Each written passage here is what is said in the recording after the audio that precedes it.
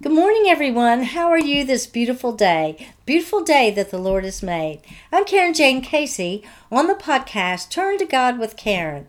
And as you may know, every Friday we have episodes, Karen's Book Corner. This is where I talk about books I've written, maybe a backstory, maybe reading a little bit, or I talk about books that other people have written. Today, we're going to do part 2 to the Karen R. Lacey Children's Books series. There was a part 1. I hope you listen to that because I have now 8 books in this series, and the first 5 I covered in part 1. So you might have to look it up if you haven't seen it already. Anyway, moving on to the next book, Betsy's Adventure. I so enjoyed writing this story. Originally, I had in mind a time when my husband and I took a sweet, precious little girl for a walk, and we talked with the animals as we did our walk. But since then, I have enjoyed walking so much, especially in the area I live in. Sometimes I pretend it's a sanctuary because there's so many beautiful birds and squirrels and rabbits and other little critters once in a while. I think my favorite might be the robins and the rabbits. But I love to watch the squirrels playing around. Well, that's what this book is all about. The robins, the rabbits, and the squirrels. And here's a little picture. Anyway, and there's also, climatic moment, a couple of them actually, when a little kitten is frightened by a big dog. And then another time when there's introduction to a lizard and a fish and a frog, and they don't realize that there's a snake approaching the frog.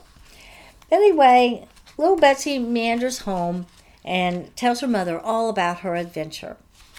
So I hope that you'll enjoy Betsy's Adventure. And if you contact me to buy your book, you can get it with a bundle, and I offer the robin that goes with it. I also have rabbits, so you can ask about that.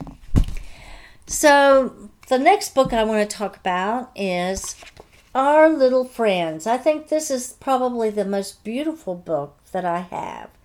And, hummingbirds are beautiful. And Our Little Friends is all about the experience my husband and I had last summer with the hummingbirds. It all started out innocent enough. A hummingbird came along to our butterfly bush, and we quickly put a feeder up. Well, more hummingbirds came, and then one day we forgot to put nectar in that feeder. So a hummingbird came at me, squawking and carrying on. And at first I didn't know what in the world did I do wrong. But we put the nectar in, and it seems like that really kind of broke the barrier because they entertained us so much from then on. Playing and racing, and it was just really nice. I know if I put my hand out, one would have probably sat on my hand, but then I looked at the beak and, I enjoy just watching them. And that was so much fun. And we have beautiful, beautiful illustrations of the hummingbird and information about them that people might want to know. So I hope that you get Our Little Friends. And if you buy it from me, not on Amazon, then you can also take advantage of the bundle offering. There's a little hummingbird. So we have bundles available in that. And then my next book, which would make the total of 8, is Mama and Little Cub. Mama and Little Cub. And this is based upon a few bear stories in my family.